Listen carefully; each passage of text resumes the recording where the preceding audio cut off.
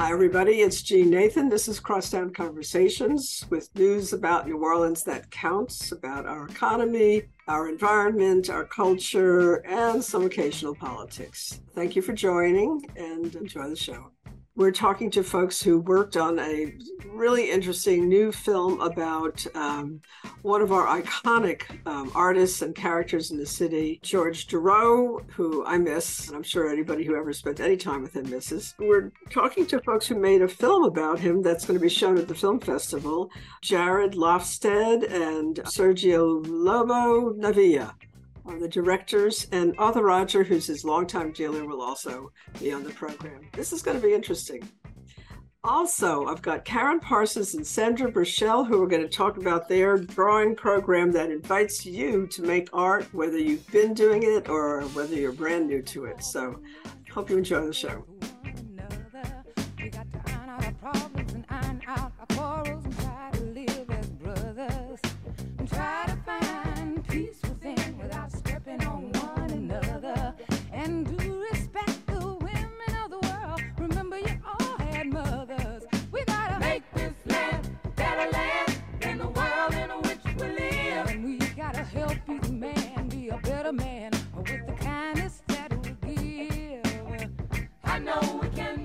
I know that we can. I know darn well we can work it out. Yes, we can. I know we can. Yes, we can. Oh, why can't we if we want to? Yes, we can. I know we can make it work. I know we can make it if we try. Oh, yes, we can. Okay, folks, we are very excited today to talk about someone who I think in many ways really defined an era in New Orleans. George Deroe was so much more than a person, an artist. He was really what I think Mac Rebenak would call a character. And he defined for many of us what being a part of the creative community of New Orleans was all about. So I was thrilled to hear that some folks who cared made sure that he was documented in a video, and luckily started before he passed. So we actually have his participation. I think that's so important. Let everybody introduce themselves real quick, and we're going to jump into what it was like to make a film about George Deroe. I can't imagine. Just life with George Deroe is such a trip. Hi, I'm Arthur Roger. I own the Arthur Roger Gallery. I've represented George for about 35 years and now represent the estate. And I'm Jarret Lofstead. I'm Sergio Lobo-Navia. And we've been working on this film for about 7 years. So, let's start right there, because I was saying before we got on the recording that a lot of people see that hour and a half, 2 hours of film or video and think, oh, that was great, but wow, that must be fun to do. And they have no idea what it's like to raise the money, to be on set forever, to fix things that need to be fixed, and to work with a subject who is not your typical guy by any means. So why don't you give me a little bit of a sense, first of all, both of you who are the directors, Jarret and Sergio, and we'll pick up with Arthur from the other end, from his real life as an artist. What was it like working with George Deroe as the subject of your film? Well, the film really started. We never worked with George directly, but we had access to fantastic archival materials. His papers, I think, thanks to Arthur, are held at the Historic New Orleans Collection. And then there was a couple documentaries done, mostly in Europe, of George. And then our associate producer, Jack Fritcher, came to New Orleans in 1991 and did extensive interviews with him. And that is really important in our film to kind of hear George in his own words, because we started this project, 2 or 3 years after George died. So I think the archives is where the film is made. And credit to the other associate producer, Brad Edelman, who was a photographer in town and documented a lot of George's life from the post-Katrina time. So if it wasn't for Jack and Brad and all the other filmmakers, Felix Olivier in Paris and Adele Bado here, made a Novak piece, and YES, we wouldn't have the ability to bring George kind of to life. You know, it's everyone else's archival work that we were able to kind of harness and then add our own interviews and our own kind of vision of it. So I'm sure that whether you were literally in the room with him or studying what he's all about or talking to other people about him, it had to be a rather extraordinary experience. Tell me about it.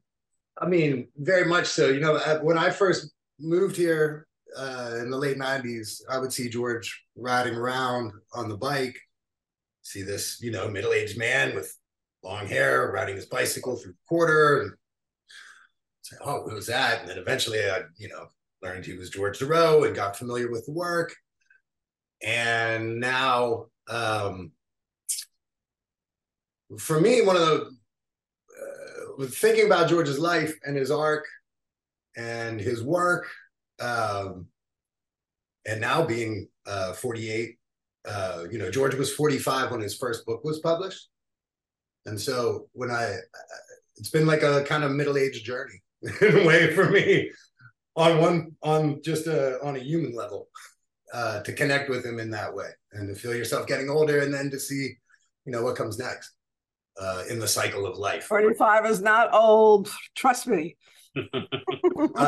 So that's one part of the trip. Then another part of the trip is knowing that this figure the role that he played in the city and understanding sort of understanding New Orleans, the way that George is able to operate in the city for all those years is amazing. And that being a gay man, living out the whole nine, not ever owning a piece of property, but managing to live in New Orleans the whole time. In one of the grandest houses in the city. Over and over again. And on and on. I mean, the place in the French Quarter, that studio was, I mean, I don't remember how many square feet it was, Arthur, but it had to be, what, a couple thousand at least? About 3,000. Yeah. And you know, one interesting thing about that we discovered in the course of this story is that George, and he mentions it in a 1987 interview he does. We didn't get to put it in the film, but George gets gentrified out of every place he ever lived. Oh. Like all artists do, right? Generally, if you don't put an anchor in, you get moved out. And George mentions it in a 1987 interview. He gets moved out of Esplanade.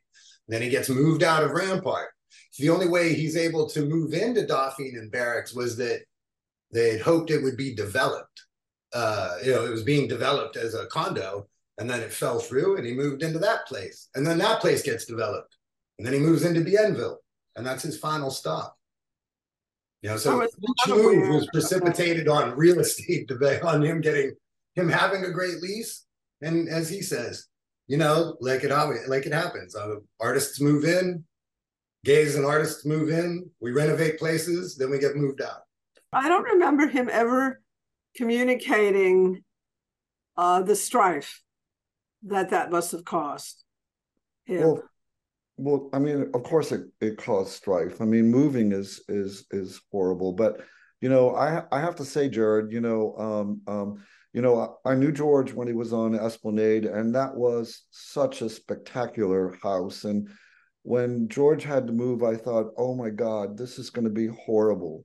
And then he found Barracks and Dauphine, and I went, oh my God, this is incredible. You know, I can't believe it. How does that happen, that you move and then you have this other blessing that comes your way? And then he had to move from there. And I thought, again, I went, well, it can't happen a third time. And then it did, and it really was.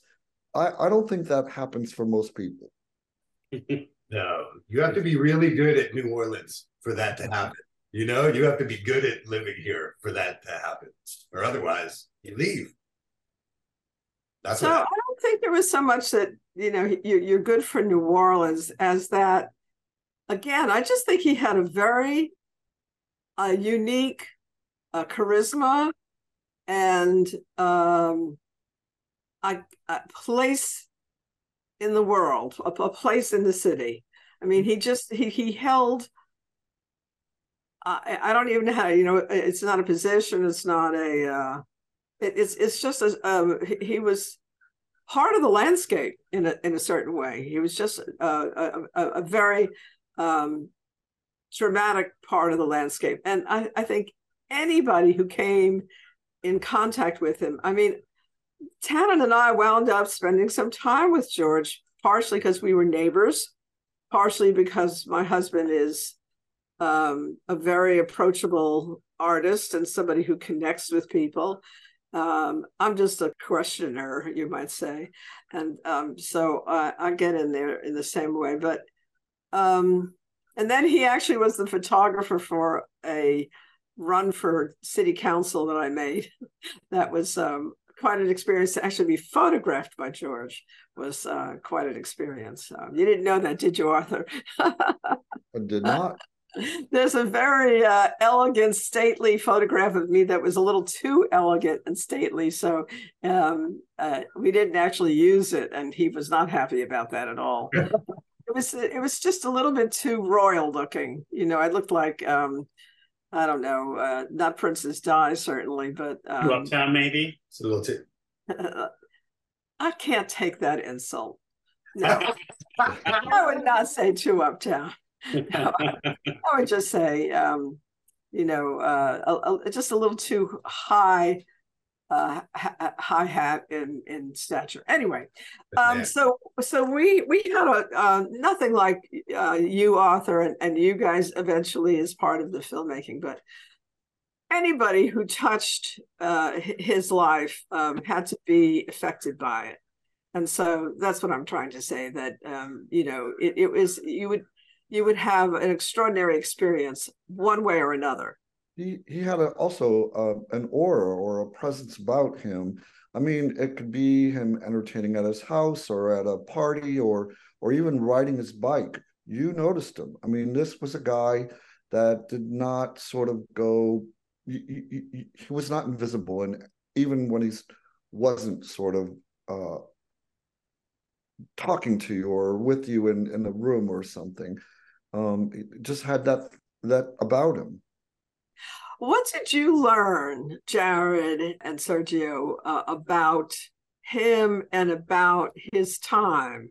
Because again, he is a marker. He's a marker for his time. What did you learn about him and his time that you thought was important that you didn't know before? I think George is a really great stand-in for the bohemia of downtown and the French Quarter that has kind of evaporated as the city has become more American, less Caribbean, less Black, less gay, less everything that makes it a unique place in American geography. And so looking back to see how he lived his life, how the works he made, where he made them, George is interested mostly in telling stories through painting, through his work. And these are the stories that anyone who has lived substantial time in New Orleans can immediately recognize in his paintings. There's a great one from the 60s of the sewer and water board employees. Yeah, wonderful. That's truly a great, wonderful piece that is a city scene, but it's told in his own specific way. And it's not like, it's not the landscape and French Quarter paintings that you see hawked on the streets. It's something unique. It's his own vision. It's something that, may not ever be the same there will never be another George Durow, and that's what I've taken away from it. He's a unique personality that only the city could have produced, and I'm not sure if they can produce it now. Yeah, Gene, I want to elaborate. I agree with Sergio, but I think that there were loads of people, these unique people in the French Quarter at that time. I mean, it somehow attracted them, and it was sort of part of the charm of the French Quarter in an odd way that, you would see these different characters, that I agree with Sergio, that just that's gone. That's not the French Quarter anymore, but it was then. Mm-hmm. So Yeah, I have a hard time swallowing the idea that it's gone. I definitely, as I drive around the city now, and I don't do it as nearly as much as I used to, but all the more reason why when I do get around, I'm shocked to see the new establishments and some of the old ones that were a part of our world 10 years ago, let's say, gone. It has changed a lot. Katrina contributed, the pandemic contributed, Ida contributed. We've gone through a lot of very traumatic events in the city in just the years I've been here. And when I arrived, which was in early 70, they had just had the big shooting at Howard Johnson. And of course, there were other events like that since then. I work very hard at, I don't work very hard. I just simply do not think about the violence and the crime, because to me, they are mere symptoms of how shabbily we have treated people who, by the words of the Constitution, deserve to have been given equal opportunity. And for equal opportunity in our age, that means education. And we have not educated people, our own people here, the way we should have. So that's all I think about. I don't think about the crime. But I feel like, well, it may be that we have more people from elsewhere who have, from away, as everybody says here. Oh, he's from away. I'm from away, for the record. I'm from away. Only Arthur's from here. The folks who have come in here, many of whom came during Katrina to help. They came here, oh my God, look what's going on there. Let us go and help, right? And then never left. I mean, never leaving is a trend, is a syndrome, is a regular occurrence. Somebody comes for Jazz Fest and sends for their clothes and never goes home. I mean, it's a recognized phenomena, and even if you take off for a while because if you think the grass is greener somewhere else, and you wind up coming back one way or another. So I do think that we have maybe not as many George Durows, maybe not as many Ruthie the Duck Lady or Jim Lalondes. I think of him as another one of those really diehard New Orleans characters. And some of us, who are second generation, you might say, in a way. But I think we're still here. I think there's still a deliberate, intentional choice to live a life that's determined by creativity more so than making a buck. Yeah, well, I mean, clearly the quarter attracts it, and the quarter also goes through these cycles of, being up and down and things, and and you're right. You mentioned all the people that I was just going to mention, sort of as comparisons to the sort of like the sort of over the top characters that lived in the French Quarter and that you would see walking down the street that you don't. But it used to be that the tourism was really very contained in the French Quarter, and now it's really all over. Like you got to go further and further back, to really find a neighborhood anymore. I mean, it used to be really sort of isolated to Bourbon Street, and even Bourbon Street ended at St. Anne, and that became the gay section. And then now Bourbon Street, it doesn't end, and it expands in both directions as well. But I get it, and I do agree with you. I love the Quarter. I live in the Quarter.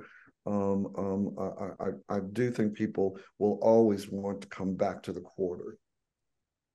And other neighborhoods in the city. So absolutely.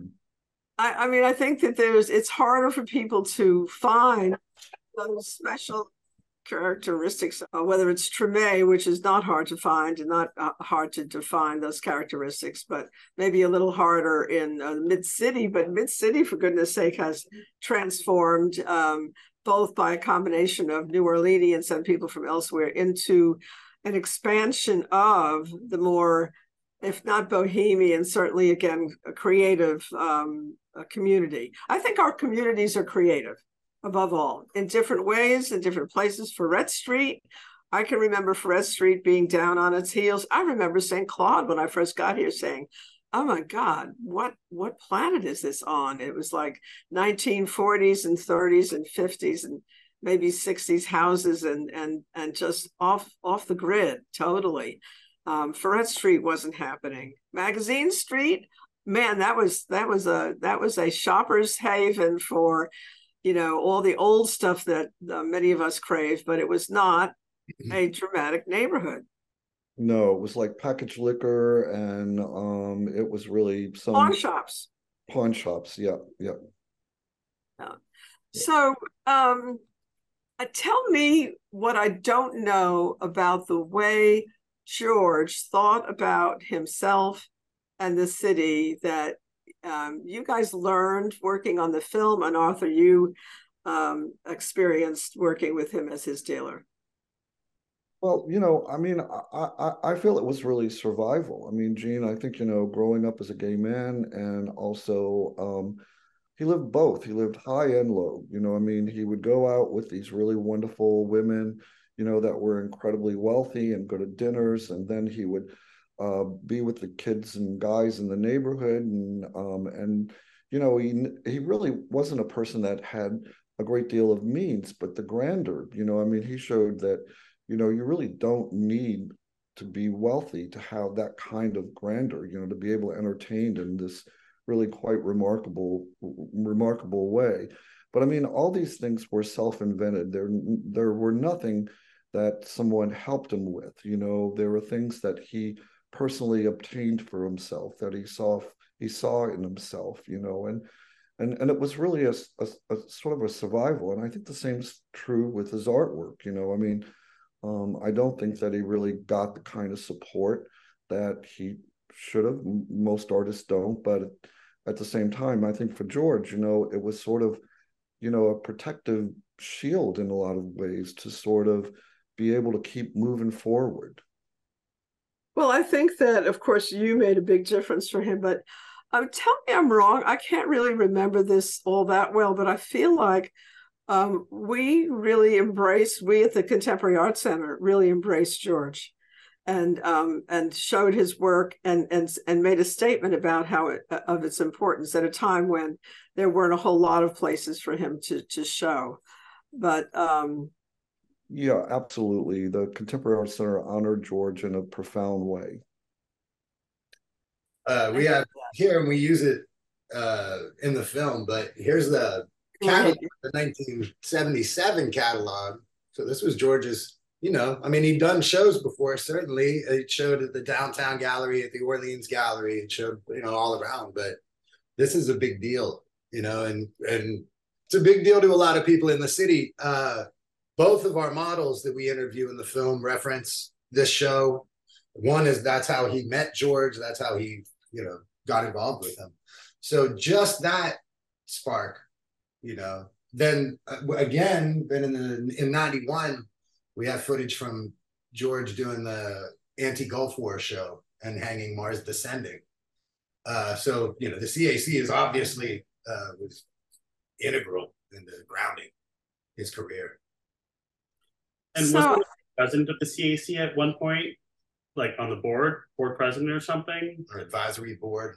think he wasn't president, and we did not have an advisory board, which was something that I deliberately programmed, and I don't think everybody is happy with the fact that I created a humongous board, an unusually large board, to avoid an advisory board, because I felt like if people on advisory boards are on there because they have money, they give money, and they're not really engaged the way they should be, I felt. So we did not have that. But he was, and I don't remember him being on the board, but he may have been. Do you know the answer to that, Arthur? I don't remember, especially later years. I don't think George was ever on the board of the CAC. No. No. He was again a personage, a part of that creative landscape. That's right. Yeah, I mean he was definitely felt and seen and known as a part of the CAC. Yeah, and very embraced by other artists. I mean, Lynn Emery was a very dear friend. You were, I mean, Ida Kohlmeyer. I mean, there was definitely a deep regard for each other. I want to touch on one thing. I know that this is touched on in the film, and I call attention to it all the time because I'm so frustrated with artists who are the originators of ideas, but somebody else gets well known for them. So there's acknowledgement, I think, general acknowledgement that Mapplethorpe's photography was deeply influenced by George's, to the point of some would say literally he kind of stole George's oeuvre, his style, his way of making photographs. I can't address the painting side. And you all did touch on that in the film. Am I correct? Mm-hmm. Yeah. We spend a decent amount of time in there. You know, I think the amount of time that we need to get our both George's voice and other people. Yeah, one of the nice things about it is that we have George actually saying what he thought. So while we have other people chiming in, we don't have to chime in at all. You know, we don't have to. But we have George saying what he thinks about it. I think that's going to be for all of us, even those of us who did spend time with him and know him to a point. There was so much to know about. It's hard to have known everything. So we're going to learn. We're all going to learn from the film. Before I close off, which I have to do pretty soon, I need to really just get the facts down on when and where to be able to see your film. The film is screening at the closing night of the in-person portion of the New Orleans Film Festival, which is Tuesday, November 7th at 7:45 at the Contemporary Arts Center in the Black Box Theater. And Arthur, are you doing anything in particular I know you're doing your big 45th anniversary show, which I will talk with you about next week, and we'll have a whole separate discussion about that. But is there anything, a way that you've noted, especially in tandem with the film? We're not doing anything with the film. I mean, we have works of George out that are part of the exhibition, and he is shown in a room with some of the original Orleans Gallery artists. But we just actually had a show of George's photography. You know, I think the challenge for us is how do we do another exhibition and show something that most people hadn't noticed about the work before. And so that is always a pretty difficult thought process, considering how many exhibitions we've done of the work. But we we love when it comes together. And Jarret and Sergio were both there for the last at least 3 exhibitions that we put together. So in doing the film on him, how did that shape your filmmaking strategy, approach, production? How did you adjust what you normally do to accommodate this project? Ooh, well, yeah, this has been a real rodeo. You know, this is the longest thing we've ever made, 78 minutes long. Certainly the most involved archivally. So there were a lot. We have had to learn a lot. We did it with only very kind grant from the John Burton Harder Foundation. But other than that, we didn't, that was, that came at the end. So we've had to pay for it all. We've done it, every aspect of the filmmaking. We've hired, everything has been independent. So every aspect of the thing, by picking George as our topic, every aspect of it has been influenced and is totally shaped. If we would have taken an easier topic, maybe we would have gotten more budget and had to learn to do less. It's also, we didn't want to make a straight biography film. No. Right? We didn't. So, the film there's a lot of digressions into things related to George. You find out about his models. There's a segment about, the AIDS crisis in New Orleans. Yeah. So it's these things that are related to George that kind of add on to what we know about him, what he says about himself, and what he projected out into the world. I mean, part of the difficulty in telling a story about George Deroe and arguing to the outside world that he is inextricably linked to New Orleans is that you have to explain to him some of the nuances of New Orleans that otherwise they would not understand. And an audience takes for granted that there was that AIDS was a crisis here in 1991, and if it wasn't for Val Lewis's footage from Just for the Record, then we wouldn't be able to show that. So the archiving, the archives are really this was more than anything an archival project. We probably only filmed a total of 10 hours of interviews, 12 hours of interviews, maybe 5 hours of B-roll. But the vast majority of what we've done is all getting people to say it in their own words. That is no easy task.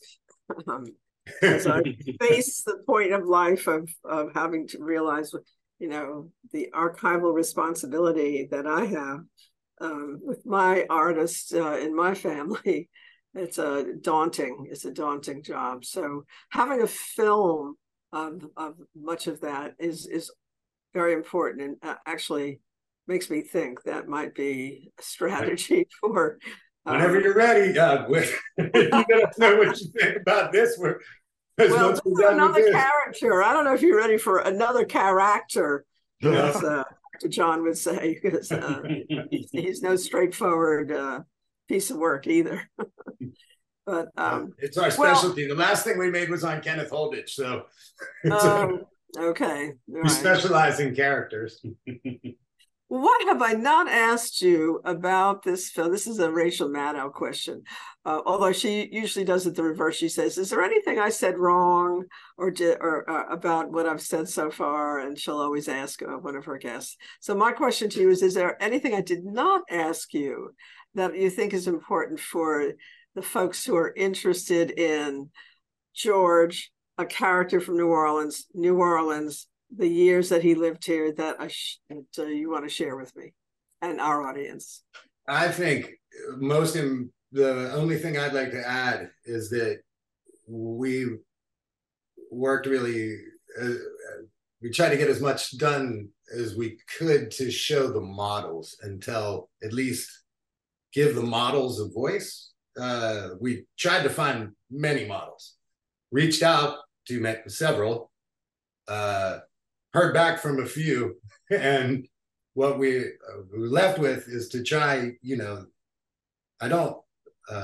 all these people have voices, and that is their voices and their humanity is conveyed in the photography. So we were lucky that we had at least two people that we could talk to who sat for George, George was influential at times in their lives. And I think that's really important to us, is that people it's not just about George Deroe, it's about in this case, these two men who we get to interview and who they talk about the experience. Because I think there's nothing simple about George Deroe, it's just not a simple artist. It's not simple work. And I'm really happy that we got to talk to two people who worked with him and loved working with him to express what that experience was like. Arthur, what about you? Is there something that we need to add? Well, I think what Jarret brought up is really a good point. In other words, um, um, these images, particularly in the photographs, they're so strong, and there are people that, I can't imagine anybody else would be able to get them to probably take their photograph, much less take their clothes off, and be, and let you get to know them, and such a remarkable, a profound way, really. But I think the film is brilliant. I'm really so grateful to Jarret and Sergio. I mean, I've watched their commitment to doing this, and it's been quite moving. And I do wish, the problem is, Gene, you have this wonderful occasion that's happening, and you have this commonly with artists.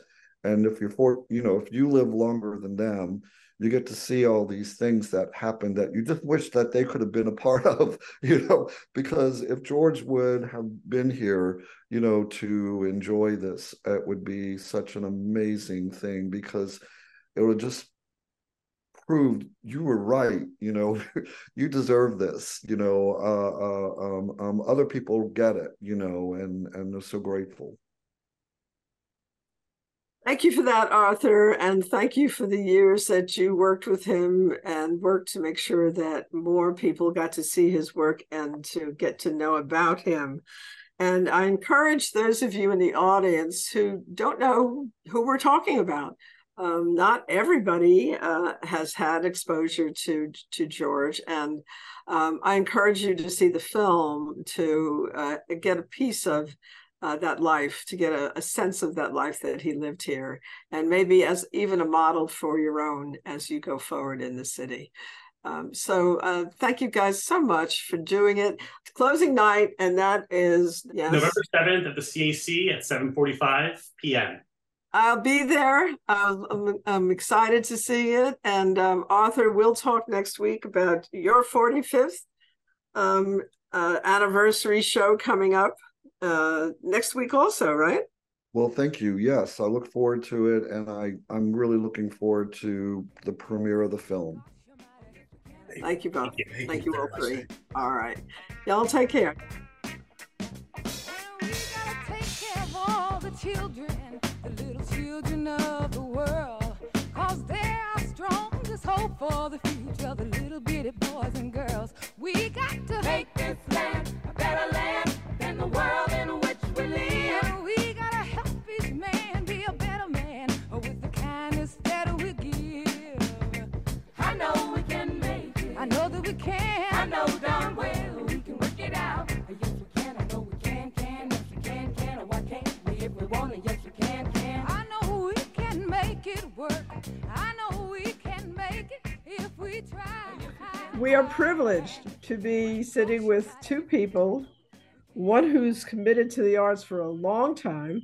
Well, they're both committed to the arts for a long time, but one has been practicing and very active other artists, and the other is resuming a love at a later stage. So I want to start with Sandra. Why don't you start with exactly what's going on? Exactly what's going on is that our 20-year-old New Orleans drawing group is having its first gallery show at the Araby Visual Arts, 6707 St. Claude in Araby. And the show has been on about a month, and it will have 3 more days: Friday 11 to 5, Saturday and Sunday 11 to 6, and that is the last day. But there's going to be an online gallery site that is going to be indefinite at arabyvisualarts.com. The show is actually works from the 15 years when I had a little drawing group on the top floor of a little coffee house, Fairgrinds Coffee House, in my neighborhood. where it was just a local small group of people. Right after Hurricane Katrina, that was when I started it, when there was nothing for the artists, there was nothing for anybody. So it started small, grew a little bit, but then came COVID, everything stopped, people didn't meet. It was a second disaster in a sense. And what happened with that was I didn't want to let this 15-year-old baby just die. So I learned Zoom, and we now have models instead of local models. We have models that come in from, believe it or not, all over the world. In addition, we also have artists from all over the world. If the timing can work for them, we have one artist that comes in from Malaysia that Zooms in before he goes to work at 5:45 in the morning. What this Zoom group did was create a family when we were all isolated. Artists are isolated anyway, but it was a supportive environment where we could almost hug each other. We would see each other. It's been going on every week for almost 20 years. The interesting question is what were the different creative practices that the Fairgrinds presented and supported? And now I'm really happy that Cafe Degas has taken it over, and I know that they're going to make it into a community-oriented space again. So you might. I really hope so, because the original owner of Fairgrinds was so community-oriented. Yes, he was. After Hurricane Katrina, he just put out free coffee. Other people brought milk, people brought cookies, and it was just a real exchange of love. And the great thing is that Jacques is taking over, one of the partners of Cafe Degas, and he's a wonderful artist himself. Now, Karen, you have a special relationship with this because... Let me connect the dots for everybody and why I'm on this Zoom interview. Because I've spent the last 25 years as an urban transportation planner and doing a lot of bike and pedestrian planning as part of that, just one phase of that. And to connect the dot further back to your discussion about meeting at the Fairgrinds coffee shop, when Bike Easy, the local bicycle advocacy organization, was first established, we helped set that up. I helped set that up. I'm a founding member when it was the Metro Bicycle Coalition. And we used to meet in that upstairs room at Fairgrinds Coffee House. It was available space, right? You know? And so that connects back to the community and the neighborhood and the bicycling. And but fast forward to this group, the New Orleans Drawing Group. I toured the Mid-City Studios, I guess a year ago, October, when they have like an annual open house. And Sandra's studio is there. And I met Sandra. Well, actually, I don't think I met you. You were talking to a lot of other people. I met Darlene, and she said, hey, if you're interested, we have this group and you can sign up, and, you know, somebody would contact you. And I provided my name and email address. And I have a Bachelor of Fine Arts in painting from way back when, like 1980, and had really kind of set it aside and hadn't given... I was trying to work myself to a moment in time where I gave myself permission to really start again, because I hadn't done it for, you know, except for vacations and, you know, little pieces here and there, while I raised a family and just didn't carve out time for it. And so I was just sort of looking for that reconnection and found Sandra. And I was very interested in pastels because they're very direct. There's not a lot of mixing, and, my background was always working with acrylics and intaglio, had a lot of life drawing, but never pastels and never really figures with color. So this kind of brought it all together, and it was also on Zoom, so nobody had to see what I was doing, which was kind of nice when you're not quite sure what your skills are, when you're just reintegrating into all of that.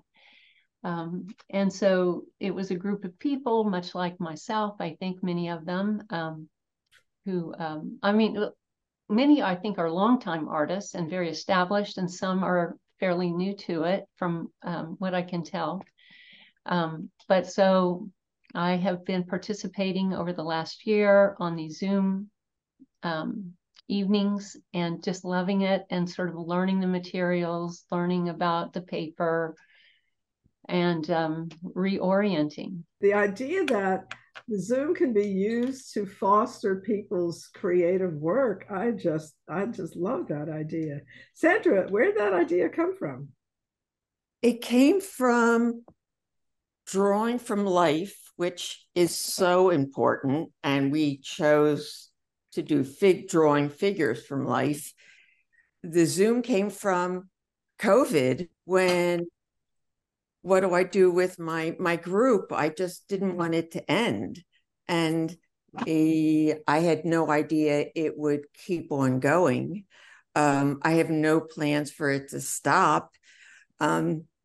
It creates a friendship. It really created a community that saved people who had no connection and couldn't with the restrictions of COVID. So it was, there are pluses and minuses of everything.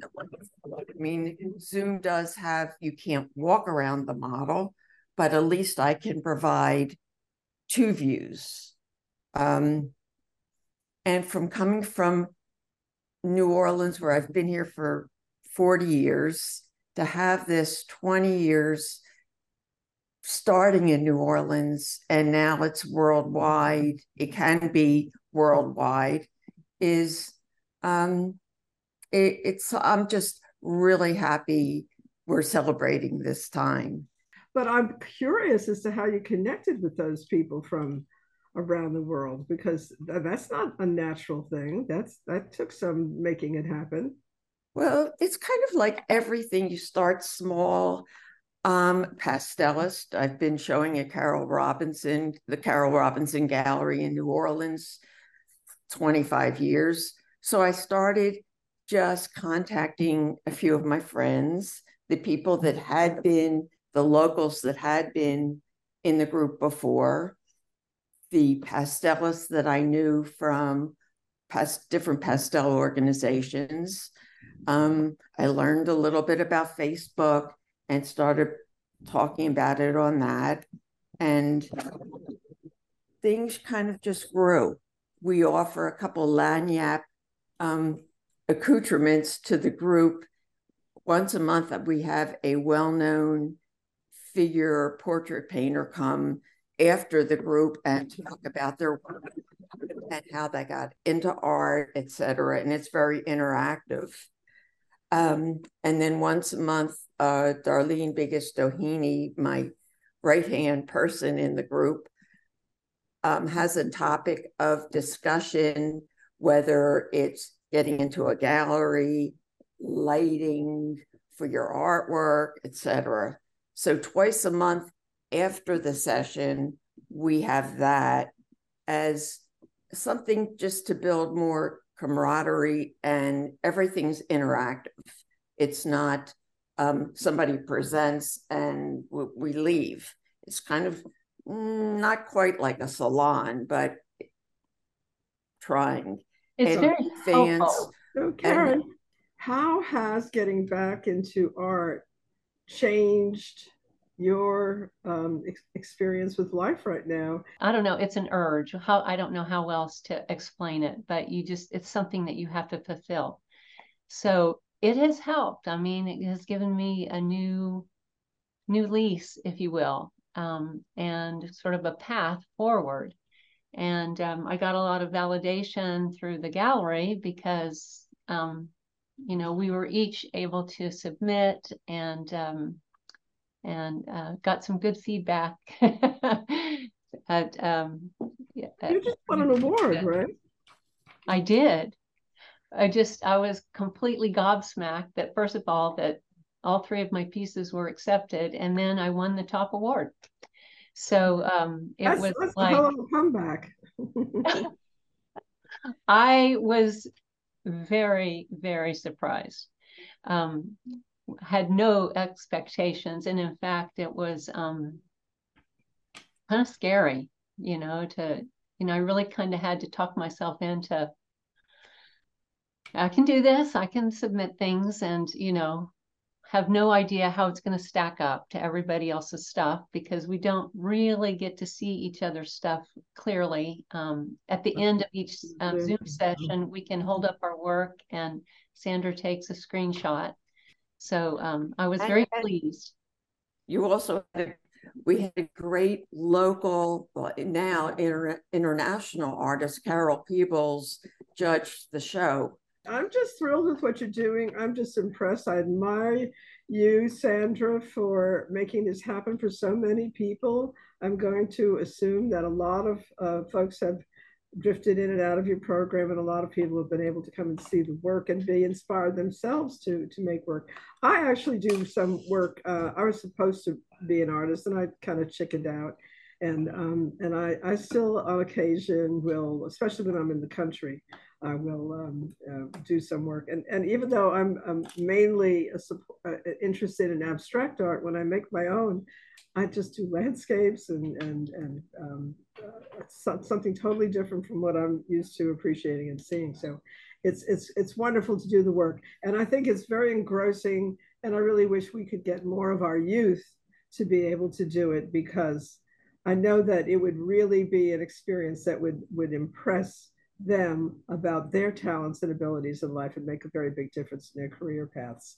Congratulations to both of you, Karen. Thank you. Parsons, the award-winning artist, and Sandra Burshell, I'm going to call you an arts activist. Doing what you're doing in Araby is also important, because I think there really is potential throughout St. Bernard. There seems to be a craving, an urge, as I think you said, Karen.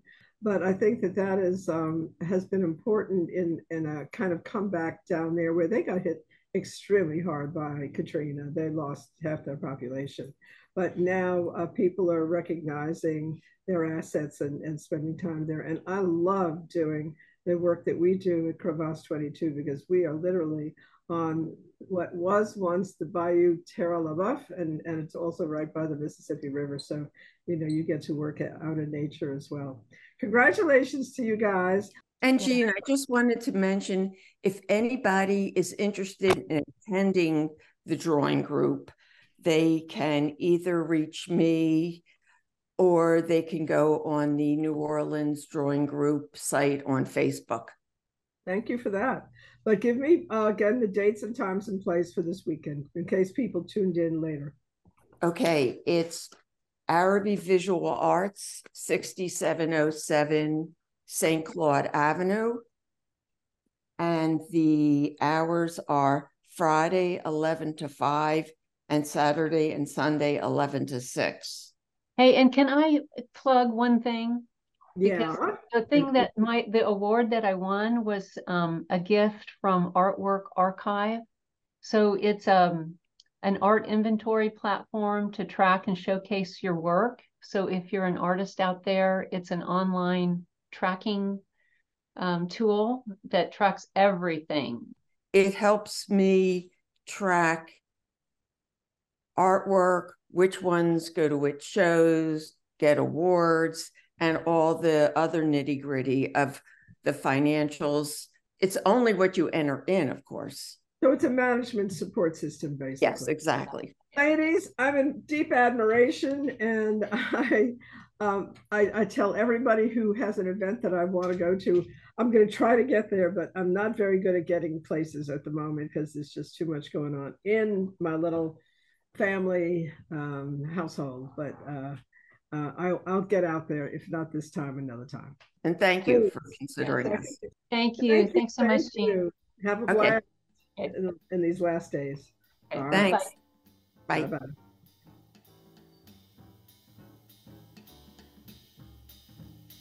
Isn't it amazing how interesting people who have chosen to live and stay in New Orleans are? I hope you enjoyed the show. This is Jean Nathan for Crosstown Conversations.